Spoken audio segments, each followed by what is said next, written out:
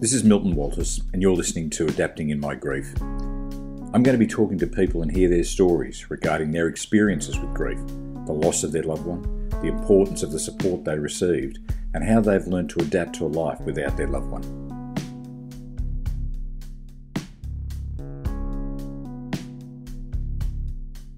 Brett Ratten is coach of the St Kilda Football Club. He has a long history with the game of AFL, decorated player at Carlton, a premiership player at that club, coach at that club, part of the coaching team under Alistair Clarkson during the premiership years at Hawthorn, and now he's the head coach at the St Kilda Footy Club, the Saints. But during those years in 2015, Cooper, Brett's teenage son, was killed in a car accident. A late night, horrible weather, speed, a scene we've seen just far too often on our TV screens and read in our newspapers, a tragedy. A young life taken away too early, and a family and friends left behind to pick up the pieces and move forward in a world without their loved one. Brett, where do we start here? And I think probably the most sensible place to begin would be that night. I mean, how did it unfold for you in terms of what is every parent's worst nightmare, I would have thought, which is a phone call or a knock at the door? Yeah, well, it was, we just played Geelong at the MCG, and I've told this story before, but Cooper was up at Yarra Glen. My parents and my brother lived there, and my sister lived there, so he was playing footy again back up there, which was great, and had some work as well. And they just won a game, I'm pretty sure they just won the game to put them in the finals, which they hadn't been involved in for a long time. And we'd played at the MCG against Geelong. Yeah, and then early in the morning, around 5:15, the doorbell rang. There was a policeman there. Yeah, and it was sort of, first thought was, what's he doing here? You think, geez, someone done something around our house, or they're looking for somebody. Is it Cooper? What's going on? And then he spoke about Cooper had been involved in a serious car accident, or in a car accident. He didn't sort of say how serious it was, and then he said he'd find where he's going to go. He was going to Box Hill Hospital. I said I'd go and change my clothes to go there, and by the time I got back, he'd said he passed away. I can't even imagine what that'd be like. It was like, somebody kicking you in the teeth. Something removed from your chest. There's probably, there's so many times that you want to, because of the instant passing, there's no right way with, sorry about the tears, but some days are good and some days are easier to talk about it. But I think with different passings, I think, you don't want some people to suffer in life and go through, but, and then, for us, because it was a sudden death, there's no even chance to say what there's no preparatory, there's no last words. That's there's right, no and that's a lot of the things that you don't get as well. So, it was, then you've got to tell, his brothers and sisters what had happened. It's, and then try and move on yourself. But that night, you can nearly play it back 1,000 times and it will nearly be exactly how it was played out. It's an interesting observation, that, because I know from my own or our own situation when Bernadette died last year, we did have that long run in terms of knowing that she was going to die. And then, the last week at the hospital, and so all the kids were able to get around her and sort of, although she was in a semi-comatose state, was able to talk to what they wanted to say to her collectively and individually. And that goes the same for me as well. It was still bloody hard, afterwards, in terms of, I wished I'd said that or I read that. So if it had happened suddenly, I just can't imagine. I mean, it's got to be it sounds a terrible thing to say, but it's about the toughest of all, really, something that sudden. I think we're trying to deal with the death of a loved one, whether it's your parents, a partner, or your children. Whether it's a long illness or a sudden death, I think there's aspects to both that, you wish you could change. To, Totally. you don't want people to be in pain and suffer through a long-term illness. But on the flip side, you don't want them to, if they're going to pass away. It's I always look at it and wish people had a timeline written on their head so we knew exactly what it was, so you knew what your destiny was. And interesting. It would be interesting. It would change.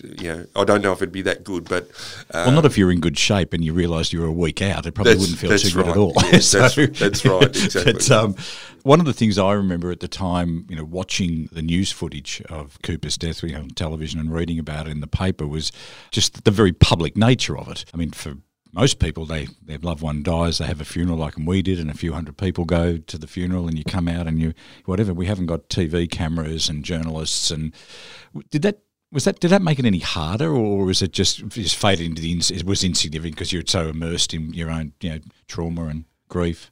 I think the initial part of being on the news or getting media attention, I think initially you knew it was so public, but I think then it became in the background, noise in the background. I think, the people around you, and you were just trying to get through and function, really. Function, yeah. Really, just to make sure. And whether some of the things that were put in place, you had to go to the funeral parlour and work things out.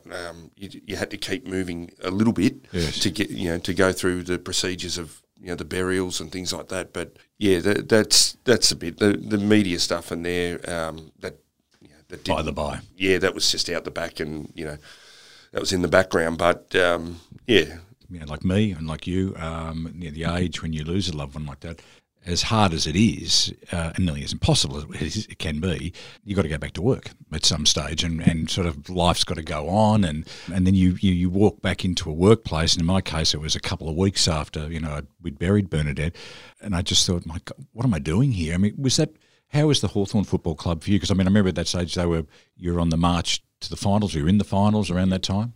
Yeah, we knew we were going to play finals. I missed 2 games. And then I went back to work. Wow. In the first, we went down to Tassie, right, to Launceston, and I took Tanner with me, to come along as well. Yeah. So we shared a room, and the footy club were great. They didn't put any pressure on me to come back. I didn't even have to come back that year if I didn't want to. But it was sort of like just sitting at home, and footy gave me something to focus on. Yes. And take up, instead of having 24 hours to think of Coop and what's happened, and replay that over and over in your head, footy sort of filled a void in there and reduced that time, which I think was healthy for me. Yeah. A distraction of sorts, really. Yeah, it was, yeah. And in my case, football's always been a love and a job.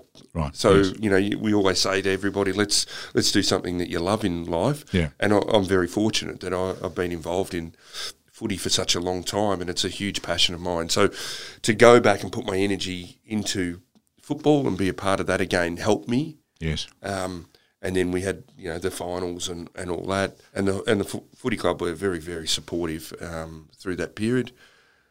Probably the challenge was for me was when the game stopped and we won. Yes, and the grand final, and it was the three-peat, and it was sort of I felt for me it was a bit of a drive or two to do it for Coop and that as well. But it was when the game ceased, and then the reality was we didn't have to go into work. We had a bit of time away from the club. We went on a family holiday. That's when real reality set in. It's in. Yep, because there was no distractions.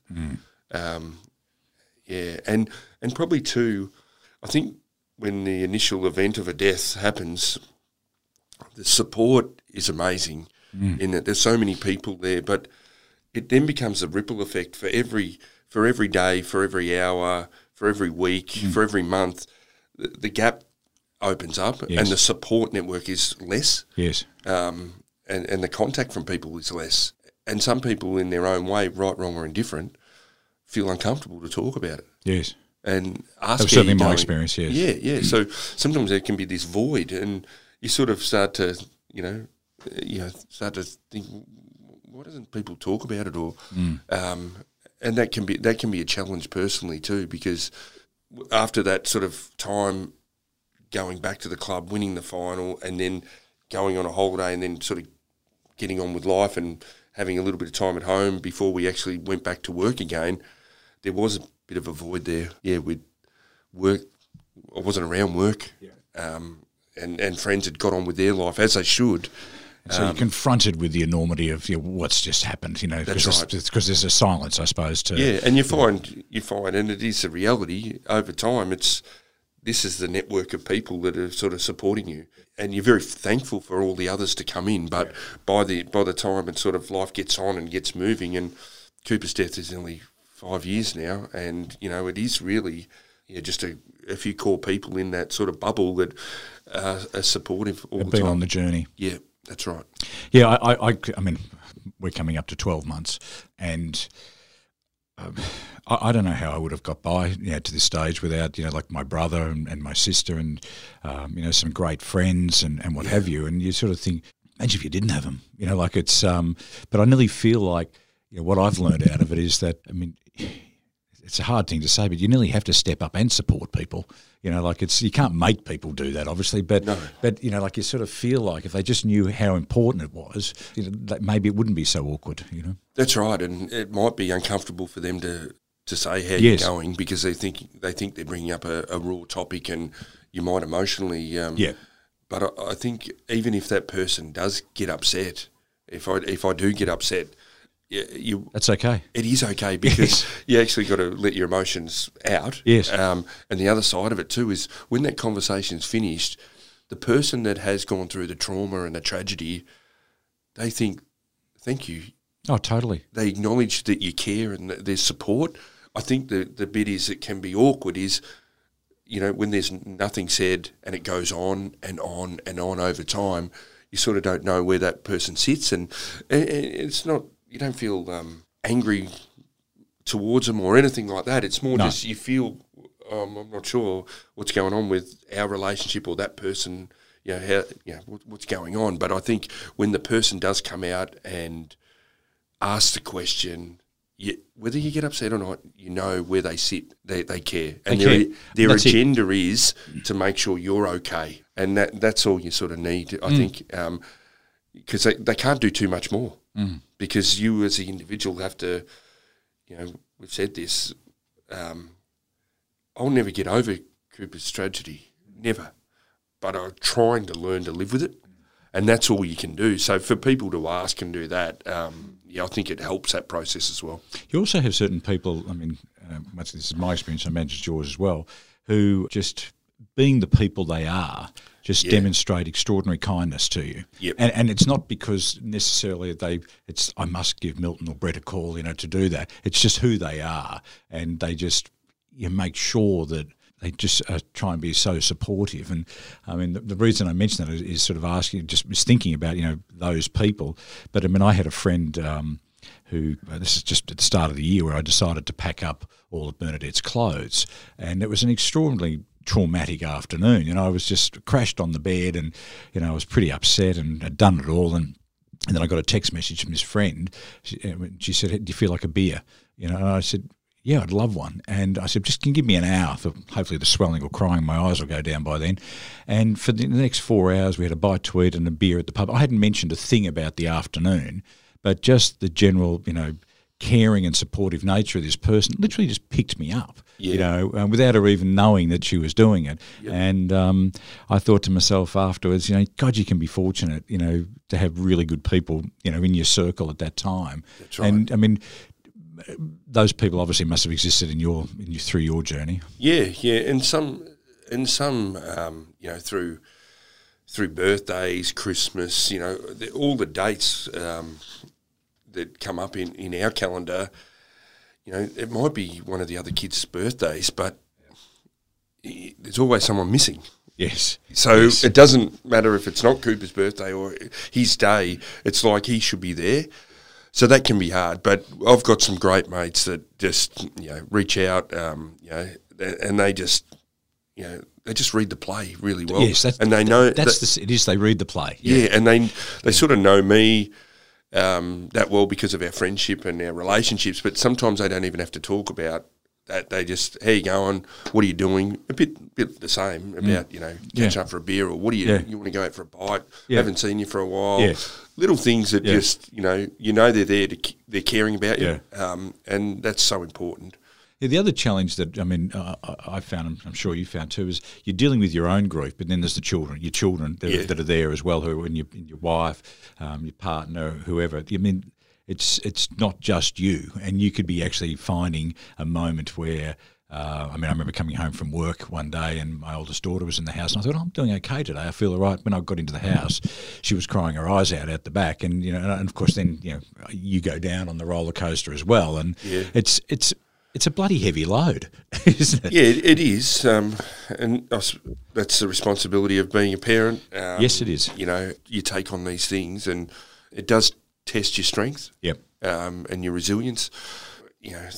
Through the days is like, the kids might say, "Are you crying again?" or something like that, especially early days. And yes. And then I thought I probably need to remove myself a little bit, because I'm not fearful of showing my emotions, but I think there's a tipping point, like, if they're seeing Dad cry in the morning and at lunchtime and at night, and it becomes a little bit too much. So I found myself, I need a shower. So I'd go and have a shower and just... Oh, that old chestnut. Yeah, that one. Yeah. So, and then just remove myself. But, I want my kids to show their emotions as well. But I think there is a point where they don't need to see Dad all day crying and red eyes and things like that. So I think trying to remove yourself and make sure that they're not getting too affected by what's coming out in me. Yes. And that was pretty important as well. Tanner didn't go to school for a long time after it, probably missed... What was the age difference between the boys? It was 3 years. Right, okay. Yeah, and Georgia is, she would have been in about grade 3, and Tilly and Will were still young, so they weren't even at kinder and that then. Yep. Tanner and Georgia didn't go to school for 2 to 3 months and found it very difficult. That's something that we just had to try and manage to make sure that they're okay and happy and, and just work through that, because at the end of the day, to miss a bit of schoolwork to make sure their welfare was right and they were in a good place to deal with school, we thought that was best. So, yeah. A lot of the reading that I've sort of done post Bernadette's death around grief and the best ways to try and get through it, and of course then you start reading about all the psychological behavioural traits that people, stages that people go through, and we've talked a little bit about this before, but the denial, the anger, the bargaining, the acceptance, depression, all those sorts of things. Can you relate to certain parts of those? To have such a young life taken in a tragic, set of circumstances. Is anger something that because I remember I got angry because I was just thinking of all the bloody horrible diseases to have. Is that something you related to? Oh, there's no doubt about it. I think you analyse the accident, and there's no doubt there's anger there, and the emotions change over time with that as well. But yeah, I think all the things that you spoke about, there's no doubt that I've gone through that. Even guilt, if I would have just said to him, come to the footy that night, would this have happened? But he was doing something he loved, was getting back into footy and, the situation. Hanging out with your mates. Hanging out with your mates and things like that. So there's things that you wish you could change, and, I think you put all those things in nearly sometimes one little category about that's right. The accident, why didn't I do this, or I could have done that. I think you go through that a little bit. I am a believer that I'm not a religious person, but I sort of believe that things sometimes happen for a reason. You wish this never ever happened, but is it? Does God put these things to challenge us and test us and develop you and your family or people around? I don't know. Yes, I've got no idea, but I just don't think these things happen just because they just happen. I think I've got to put something behind it for my own beliefs, or to accept what's happened. Oh, it's happened. Yeah, it's the only way sometimes you can. I look back at that now as well. But if you looked at, has Brett Ratten changed a lot in the 5 years since this tragedy occurred? There's. I try and have more fun in my days, because, it could be me that goes Yeah. soon. You wouldn't know. No. Life throws us spanners, and I think that's what I want to get out of a day. Even as a coach, I want to make the players laugh because, it's a great way to think you had a laugh during the day. Well, at least you've had a good day. Good day. Yeah, exactly. That's right. So, and there's probably that's one part of it is to have fun. And the other part is to maybe not sweat the small stuff, or worry about all the big, every issue, and just let things ride. And I sort of, you've only got so many bullets to fire, so why waste them on arguing about that or stressing about this? It's just worry about the big things that you have to clean up, and all the little things. Just not let them go and sweep them under the carpet. If the behaviour's bad or things like that, as a coach, you've got to work with it. You've got to change that with the individual and things like that. But I don't worry about the little things as much, and just concentrate more on the big things, and that's what you can change. So I even at home a bit, if your kids stay up a little bit later, it's sort of like half an hour is not going to hurt them, Well, I find now I'm going to bed earlier than the kids anyway. So, that's right. So it's not an issue at this age right. of mine. But, it's approaching 5 years, as you said now, since Coop died. One of the things that I'm wanting to sort of focus on is this, dealing with grief in the workplace and how people re-engage back in. So, what advice would you give to, based on your experience, to a workplace of what they could do for somebody that's, suffering a bereavement or, or is in pain effectively? I think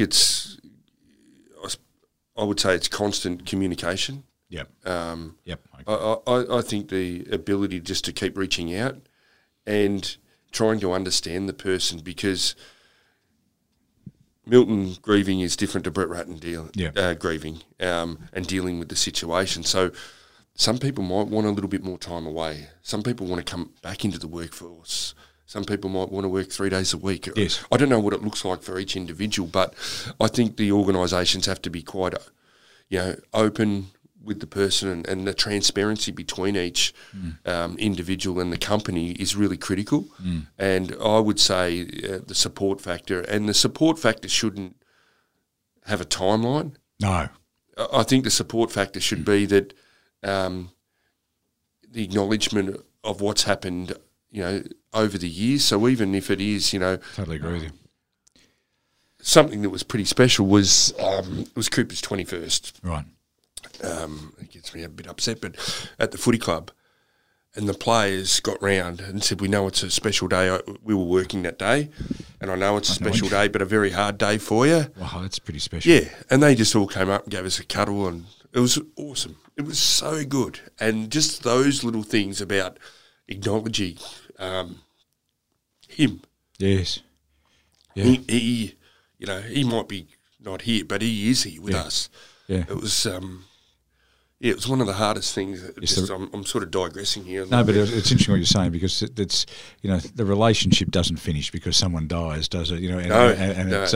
But I think that's a really beautiful thing for a workplace to do that, because it was. That's extraordinary, really. Yeah, Tim Emery sort of was the one that spoke, and Gears, our captain, Jaron Geary. The support there was awesome, and I think as a workplace we don't have to. It's not like you're trying to celebrate or acknowledge everything that's gone on. But, if it gets to 4 or 5 years, it's sort of just, it might just take a couple of times for the year to sort of mention, hey, it's been 5 years now, just little things that make the difference. And that separates, I think, the good companies to the great companies. I think it's such a pertinent comment. Yeah. And it's not that hard to do.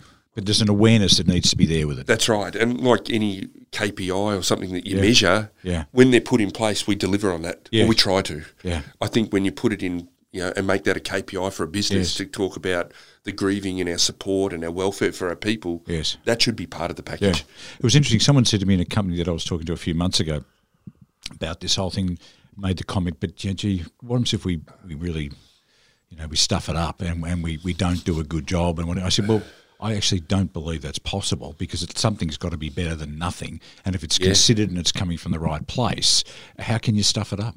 You know, it's You know, something's better than nothing. I think if you know what the agenda is of the organisation or the person delivering the message, they can get it wrong. Yeah. And but you know where they're coming from. Yeah. That, you know, it's a heartfelt situation. But even as hard as this is, I don't know if you got this call, but this happened, and this was Medicare. They rang us up within. I don't think I'd gone back to work, so it was maybe it might have been. I know I wasn't at work, and I was going for a walk with Jo, my wife, and Medicare rang up, and they wanted to talk, and they said, we're going to send out your new cards, and that it won't have. We're taking Cooper's name off your Medicare card. Jesus. And I just said to her, you really have to worry about that? And I think Medicare, and I'm only talking about Medicare here, why don't they leave it there and just put a dot or something there that allows that person to still be part of the family? And they're the little things that can make the big difference. Yes, maybe by the rules and regulations that are in place that they have to, but just some common sense. And I sort of just spoke and said, you can take him off, but he's never coming off as far as I'm concerned. Yeah, that's right. So, yeah. God Almighty. Yeah, it's interesting because another friend said that her workplace had been extraordinary up until about 30-odd days after her husband had passed. Yep. And it was like it fell off a cliff. You know, it was just like, oh, well, we've done that bit. But I think, you know, what you've just talked about, I mean, hats off to St Kilda for doing that. I mean, I think that 5-year, you know, or his birthday, you know, like, I mean, well, just what a beautiful thing to have done as a... Yeah, and I think the other thing is too, I know you're talking about the company and companies that, you know, if this happens within, but sometimes not the company. They might have some policies in place and things in there, but it's actually the people. The people can create that. Yeah. True. You know, and I think, you know, the St Kilda Footy Club and you know, Andrew Bassett through to Matty Finnis and the board, and they sent flowers and things like that, which are beautiful. You know, my PA, Jules, she's a ripper.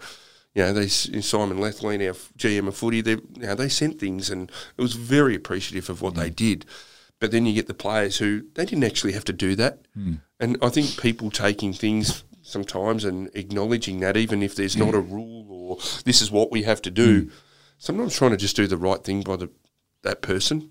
It's also too, you know, when you think of that collective doing that, I mean, what does the collective take away from that as well? You know, like, you know, we're doing something here that's really important, that really counts. So that it's not just for this footy club, but they're taking that away into their lives, you know, their families. So, you know, just that, you know, that human, you know, sort of element that it's just so paramount in being supportive, really. Yeah, and I think a lot of workforces over time, we've, you know, through this COVID period, we've probably learned to take a step backwards a bit, and it's, you know, who's going to be the best at work, and you're always trying to climb the corporate ladder and get up to where you want to get up to as quickly as possible. But I think taking the time back and trying to understand your people and, you know, acknowledge them and take a little bit of time off the clock to really find out about, you know, who you work with and all who that. they are. And you're not a number. Yeah. You're not clocking in, you know, and you actually find out about the person. I think is really critical. And I learned that as a coach too. My early days at Carlton, tactician strategy was, you know, sort of the thing that I thought was the key to come up with the best game plan and deliver the best skill execution and things like that. I thought that was so critical, but the longer I went, the more I said that is important, but it is not number one. The people and the relationships, you know, because you can have the best game plan, but if you haven't got the people, you got no chance. No chance. And even if your game plan's half okay, and you've got the people, you're a bit of a chance. Yeah. And you might pull it off. Anything can happen. Anything can happen. Yep. What would you say to somebody, you know, that's actually, you know, might be listening to this, that's had a recent bereavement in their lives? What advice, and understanding that grief is very different for everyone, yours is different to mine, but what would you say to them about the, you know, the journey? I mean, for me, it's approaching 12 months, and listening to you, you know, yours is approaching 5 years, and I'd like to think that over time I learned to live with it better, but it's a tough road, you know, so I'm just sort of wondering, what would you say to someone? It's you know, you say get support around you, but if the people don't come around you, that's the challenge. It's tough. Yeah. I think I would say if they can talk about it, even if it makes them upset, I think that's really important. And if they've got nobody to speak to, go and seek professional advice. I think that's critical, because sitting there and stewing on it and reliving it, and it's not healthy. No. So I think we've got to let your emotions out. I think that's really critical. So I'd say that's the number one thing. You will go through all the grieving processes. You will be up, down, angry, depressed. There'll be elements of that, and that's why it is important to keep talking, because people can assist you. And then it's like anything. If you know what someone's feeling, you can actually work with them and understand them. Yes. So they're not coming around to say, I went to see such and such a day. They didn't even talk. I'm not going to see them again. But if you know what they're dealing with, and you know what they're dealing with, but you know how they're feeling, you can actually start to work with them and say, that's okay, don't stress about that. So you're getting me emotional because you're just right on the money, what you're talking about, I think. Yeah. So, and I don't think there's an end point to the grieving to a degree. I think there's a level of pain and things like that will fluctuate through the time, and there'll be times where you're driving along, or something comes on the car radio, or you see something. It might be a picture, it might be an ad, it might be a song, it might be that car that he was involved in, I see it. I see it every third car, I reckon. It's just like, it's like my senses are all over. Oh, God, yeah. That's just the way it is. Yes. And they're the things, or, we go past the skate park and I know he was there and I'd pick him up, and I straight away when I look at the skate park, you're there. I look across the road, because he'd always go, as soon as I pick him up, don't pick me up at the skate park, pick me up at the kebab shop. Yeah. And then he'd run out and go, I need $12 for the kebab. And I was like, stuff like that would happen. Yes, of course. And all the time. So that's going to keep going on forever, because those memories, that people will have them forever. Yeah, but I think just having people around and talking about it, I think for us, this year was probably the first year, in a way, when his birthday came, March the 6th, he's 21. We went out to a sort of a pub tavern out our way, Bryce's Tavern, and we asked family to come and things like that, and they were playing music, and some of the kids and nieces and nephews, and they were dancing. Right. And it was the first time that we'd had a birthday for him where there was a bit of celebration. Where the others were, it was like swallowing a watermelon. So that might happen for people earlier. Yeah. It might happen later. I don't know. But there's got to be a time that I think we start to celebrate their life and try and have a smile about what they did and how good they were, whether it was only a short time in life or it was a long time. It's funny because the birthday, Bernadette's birthday was May the 1st, and our wedding anniversary was the 23rd of April, and you had Mother's Day. So every year throughout our life, it's been, you said, this block of about 2 weeks. It was, anniversary, birthday, Mother's Day. And this year, I actually, because it was the first year without her, but the anniversary and the Mother's Day thing were okay, but the birthday I found really hard, So, but it's great that you're celebrating it now in terms of not celebrate, but you know what I mean. It's like we're trying to make it an occasion of happiness rather than of sadness. We started to talk about it wasn't it was sort of trying to celebrate his 21st, but even to sort of talk, he would have had a good night here tonight. Yes. Well, look, thanks so much for talking today. Thanks for having me, and just for everybody, I think everybody's experience is different. What my words might come out could be completely different to what people go through, but that was my feelings through that time and sort of some of the things that I've gone through with family, friends and people around me. So hopefully you get one thing out of it that helps you and makes your day better and keeps you moving forward, because that's the hard bit. If we sit still, that's when things can collapse and everything fall on top of us. So we just have to keep moving, even if it's at a slow pace. I'm Milton Walters, and you've been listening to Adapting in My Grief. One of the goals of this podcast is to talk about how we deal with grief in the workplace and how we can possibly do it better. So head over to our website adapting.com.au to learn more, or indeed share a story or an insight that you might have that you think could be of value to this end. During the conversations throughout the series, if there are any triggers that cause you concern, anxiety, or make you feel in any way uncomfortable, please seek professional assistance through some of the many great organisations providing invaluable mental health support and services, for example, Beyond Blue and Lifeline, to name just a few. If you've enjoyed the podcast, please feel free to rate and review it, and also to subscribe to it. This podcast is produced by Neely Media in Melbourne, additional sound engineering by I Explain IT in Port Fairy, and the music is by Sophia Whitney.